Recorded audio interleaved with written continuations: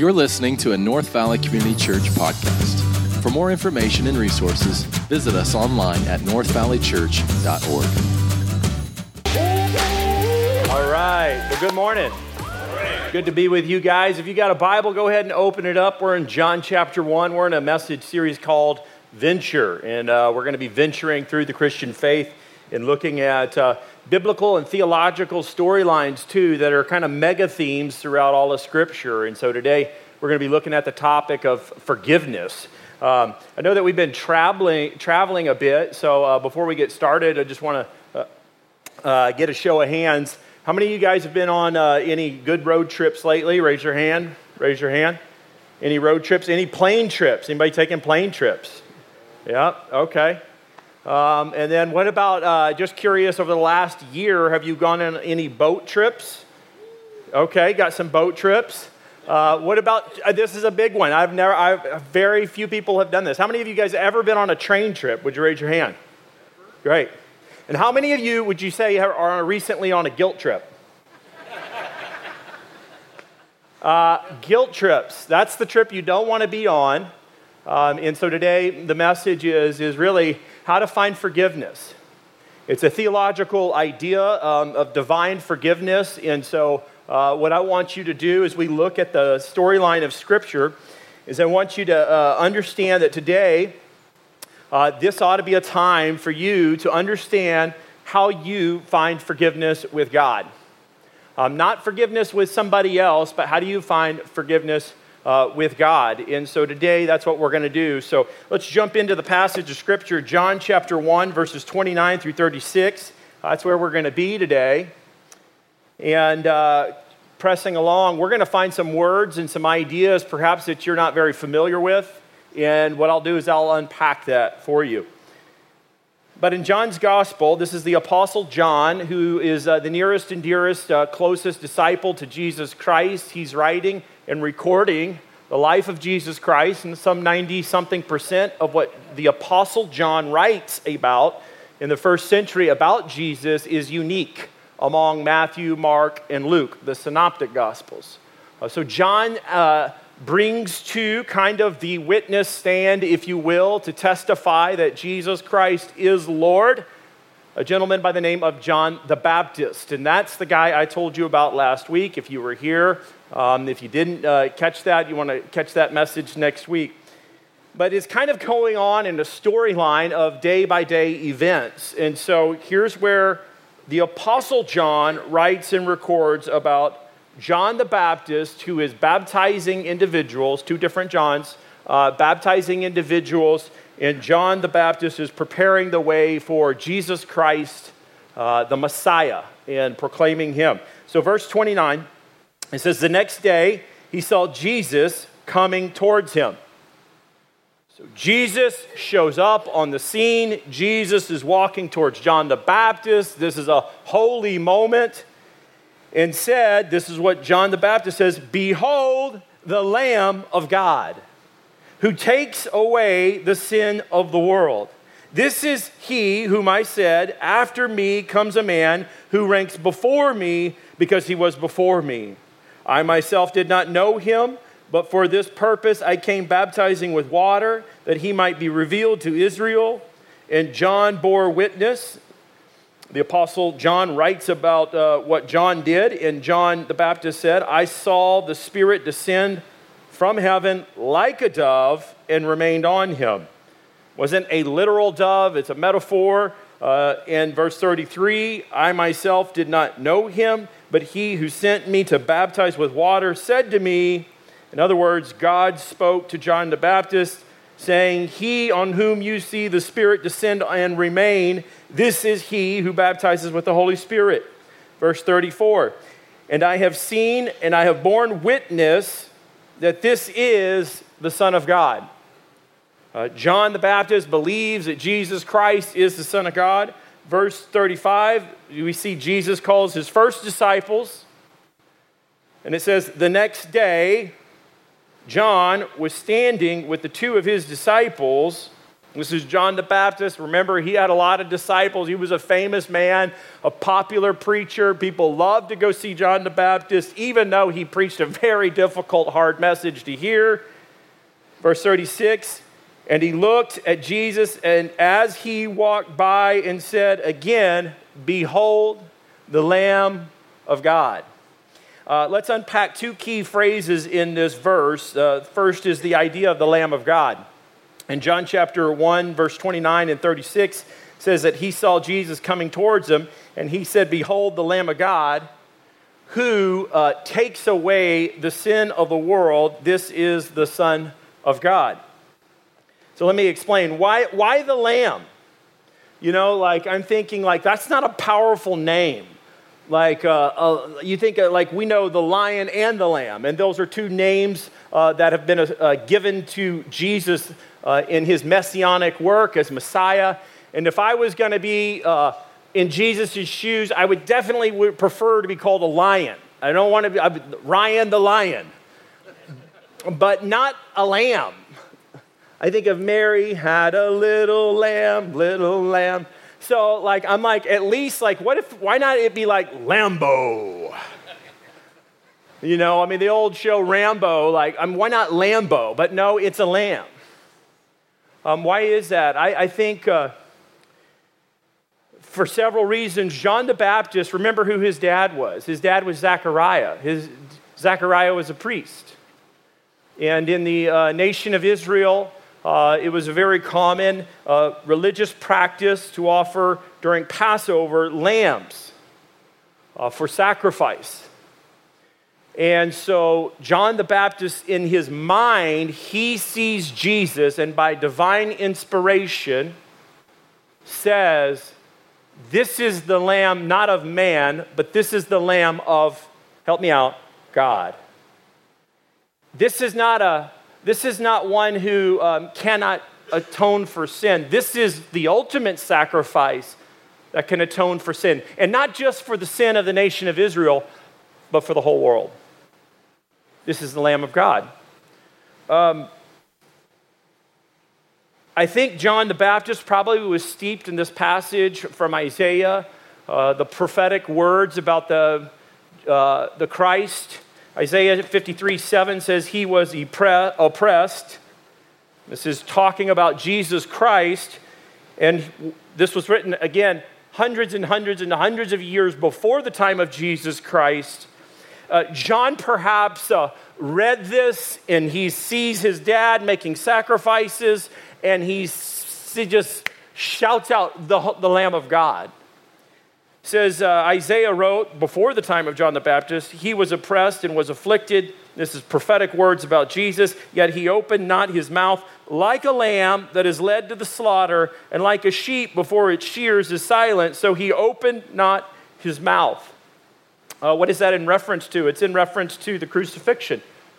When Jesus is being crucified and he didn't revile back, he didn't utter words of hatred back when he's being beaten, being beaten and falsely accused and mocked and tortured and scourged. He didn't retaliate. He was silent. Just the other morning, on a more light note, we were sitting out on the front porch, my wife and I, and we're having a devotional. And I said, what's today's scripture that we're looking at? And she says, well, get ready. We are like sheep being led to the slaughter. And I said, oh, that sounds encouraging. Yeah. Recently, we've just gone through a number of challenges. My wife went through a little surgery, and we were just taking comfort in the fact that our Messiah, Jesus, knows our pain because he's gone through every suffering and every challenge that we could ever face. And so what we see here in the scripture, the Lamb of God is being referenced. And the question is well, what does he do?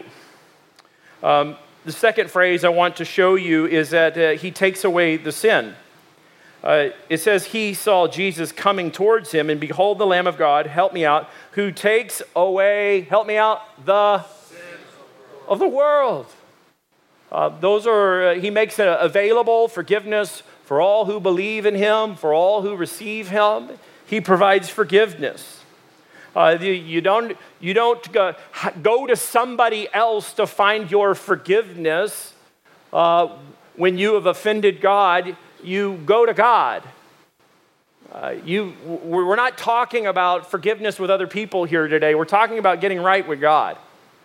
And this has been practiced in church history, in the Catholic Church, in Anglican denominations and Lutheran denominations. It's part of their liturgy. It's called Agnus Dei. It's the idea of the Lamb of God, and that we ought to slow down as believers and remember there is one who takes away the sin. The theological word is expiation, or expiation, however you want to pronounce it. And it is a sacrifice that is made whereby the sinner is forgiven and cleansed of their sins. So you and I can find a cleansing of our sin, and we don't have to be on that guilt trip for too long. I remember a story of my youth when my art teacher, a gentleman that our family knew pretty well, his name was R.D. Wilson. He was a really fantastic artist. He would carve duck decoys, and he could do wood carvings and canvas, and he was sponsored by Ducks Unlimited and Quail Forever and all these big organizations, and he was our art teacher. And I was a troublemaking kid. I'm talking big-time trouble. Bad. Every time my kids act up or do something, I'm like, sweetie, just remember how bad I was and remember how bad you were. They're so much better. So anyway, RD had left the room, and the problem is when you if you're a student and the teacher knows you, then they feel entitled, like they can be extra hard on you, and they even say things to the parents like, do I have the permission just to whop your boy? Oh yeah, whop my boy. So I could get whopped by RD on any given day, and then this is back in the day. Now we'd be arrested for this kind of stuff. But this is back in the day when literally, I would say something and he'd just whop me and be like, your dad told me I could. I'm like, okay, great, thanks, RD. So one day, I had this kind of heckling relationship with RD, and so he walks out of the room, and he was an awkward-looking man. He wasn't really he was single. Probably there was a reason why he was single. But he walks out of the room, and I grab a marker on the dry erase board, and I drew a picture of him. I figured I was going to do a little art show for myself. And I said, guys, I'm going to draw a picture of RD. Let's go. What does he look like? Oh, he's big and round. So I draw a big round picture. And he looks like this. Give me some words to write about him. And so I write all this stuff. And then I said, all right, I had somebody out in the hallway as like my scout. All right, is he coming? No, he's not coming. You got more time. All right. So I start drawing weird picture of him. And then all of a sudden, the student says, here he comes. He's coming down the hall. I said, all right, let me erase it. And I started trying to erase. And all of a sudden, I was like, oh, man, it's not erasing. And somebody shouts out, it's a permanent marker. It's a permanent marker. And sure enough, he walks in. I sit down and act like I had nothing to do with it. And then RD goes, what's this? Somebody goes, it's you. And then they said, who drew it? He said that. And all hands pointed straight to me. Ryan, get to the office. The good news with Jesus Christ is whatever sin you've committed, it can be wiped clean. And what's powerful about the reality of forgiveness is that sometimes we think that those things got to be stuck up there. And even though Jesus wipes our sins away and cleanses us, that's that word, expiation or expiation, that idea of cleansing. He doesn't want you to bring it back up. It's not written in permanent marker. And I think as Christians, we think that if you were to look at the whiteboard of our life, it's like you would think that it's not white anymore, it's completely filled in with every sin that we've ever done. And what Jesus says is, no. Even if you think you got a permanent marker on there, let me show you something. I can clean this whole thing. There are 5 steps to finding forgiveness with God that I want to walk you through today. Number 1, you need to acknowledge God as the source of your forgiveness. You need to acknowledge that God is the source of forgiveness. We've got a great God. He's different than other gods that claim to be gods and are false gods. But our God is a God of forgiveness. Even in the Old Testament, the prophet Micah said, Who is a God like you? You forgive sin, overlook rebellion of your faithful people. You will not be angry forever because you would rather show mercy. You need to know that God is a forgiving God. He has been, He is, and He always will be. Look at Jesus. I find this very unique as well. In Luke's gospel, he records the very first words of Jesus Christ from the cross.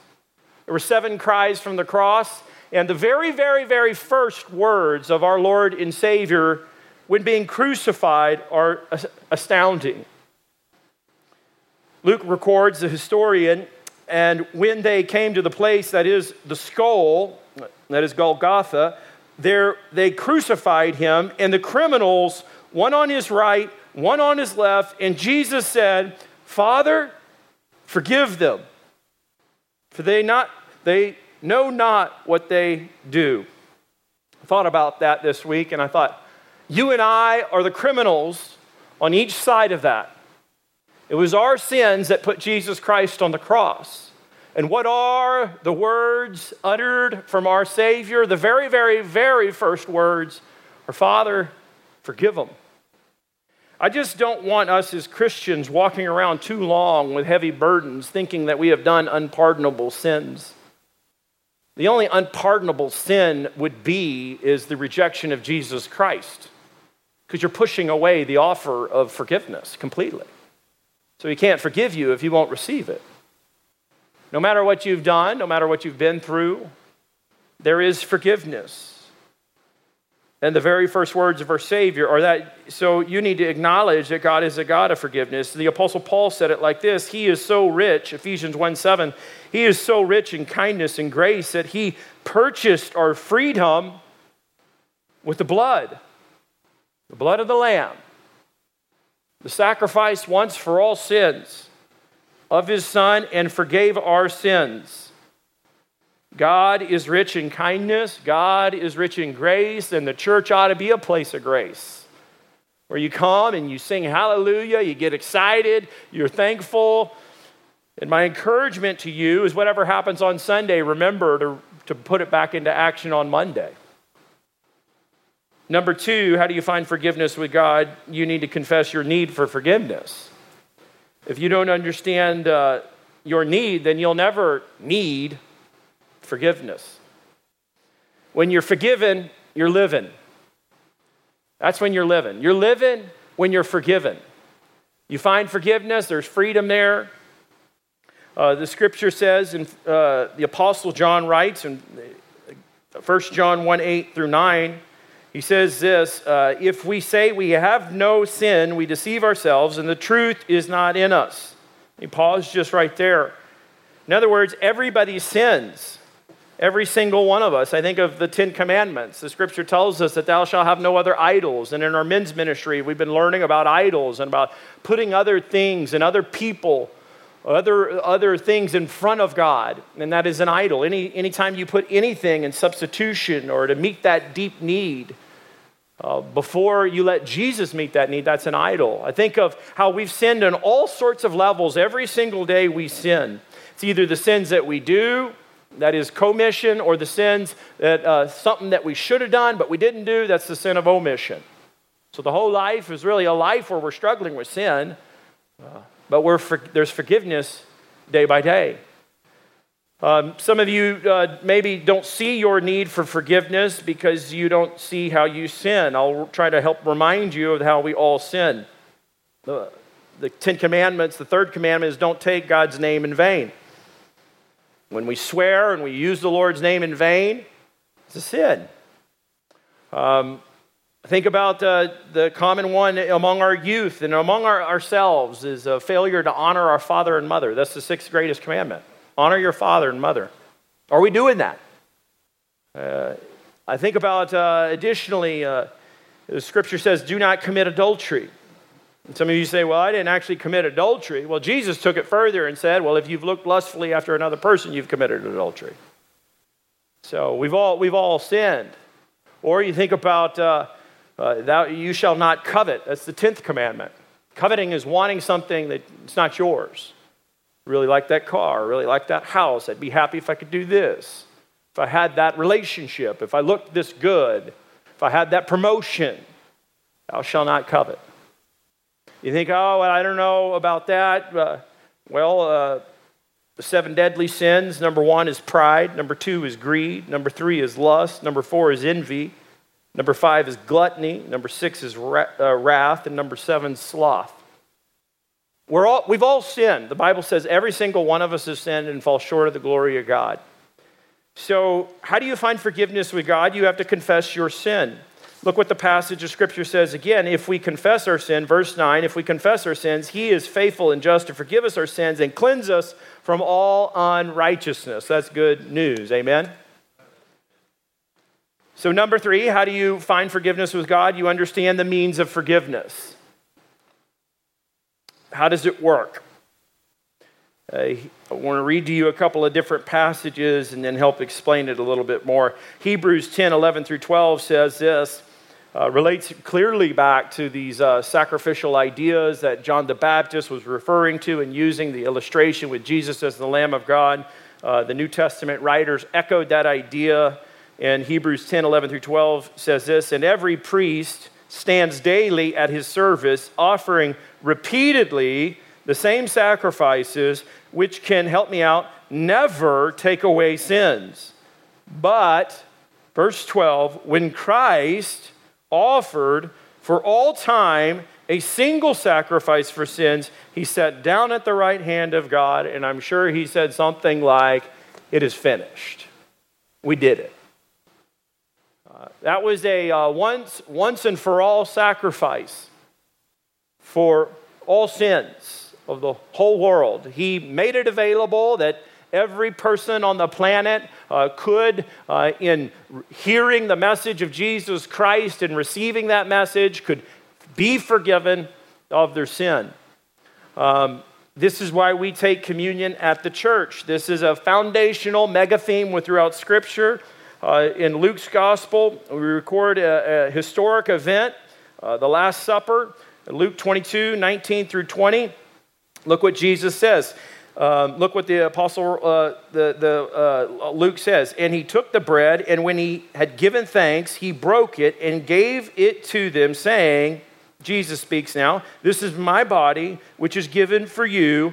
Do this in remembrance of me. And likewise, the cup, after they had eaten, saying, the cup that is poured out for you is the new covenant in my blood.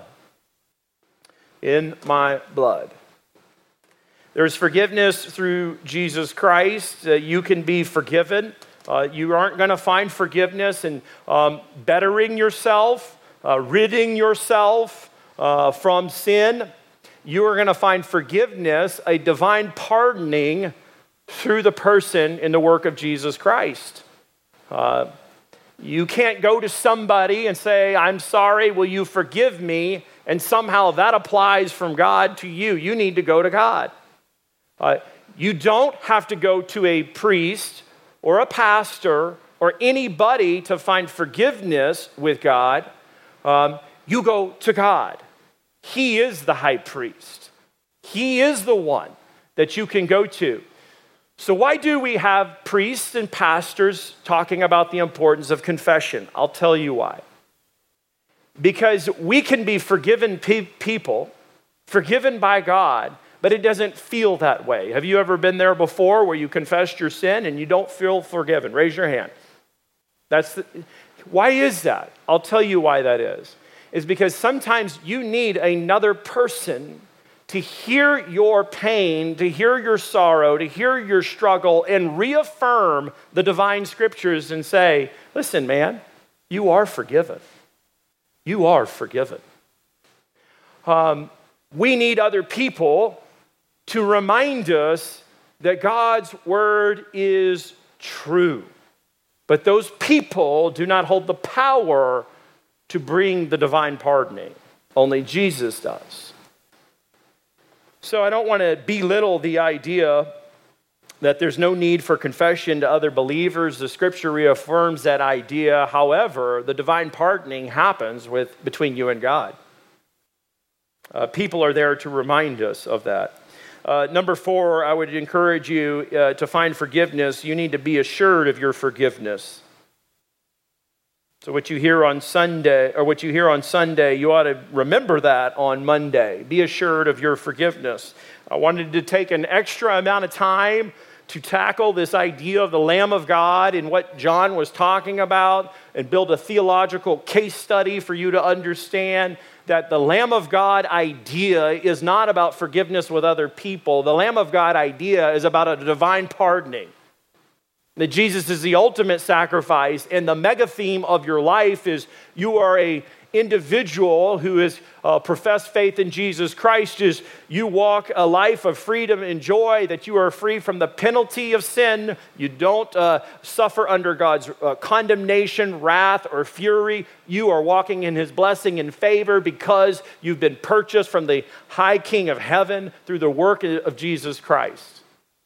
So you have forgiveness in your life. The forgiven folks are the folks that are the ones that are living. Be assured of your forgiveness. It says this, 1 John 1:9. I'll remind you again. If we confess our sins, help me out. He is what? Faithful. He's faithful. When you're faithless, he's faithful. He's always been faithful. God's faithfulness is all over your life. That's why you're here today, because his faithfulness is here. He is faithful. And even in the unfortunate and the unseen and the unexplainable issues of life, God is still faithful. He doesn't lose control over things and situations of life. He is faithful. And look what it says, and just. He's just. Means he's going to handle it correctly. God is perfect, without sin, and he wants a relationship with you because you are the prime target, the best and the most beautiful, the masterpiece of all of his creation, and he wants that relationship with you. But the big problem is sin, and God is sinless. So how can an almighty God have a relationship with his creation if it is constantly prone to wander, prone to leave God, prone to rebel?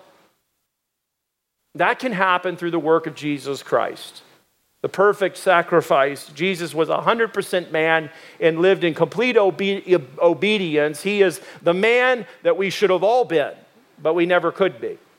And so he serves as a substitute for us, a perfect model. And he died the death that we should have died. But God is just to forgive us our sins and to cleanse us from all unrighteousness. What is the unrighteous things in your life? John the Baptist said this, prepare the way for the Lord, straighten up the path. What needs to be straightened out in your life? Where are the crooked places? The things that need some rearrangement.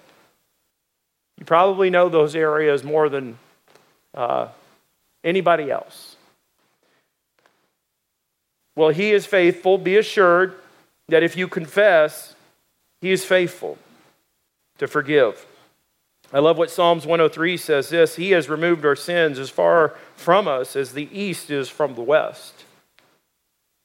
He separates our sins. In other passages of scriptures, the Bible tells us that God decides and chooses that he remembers our sins no more.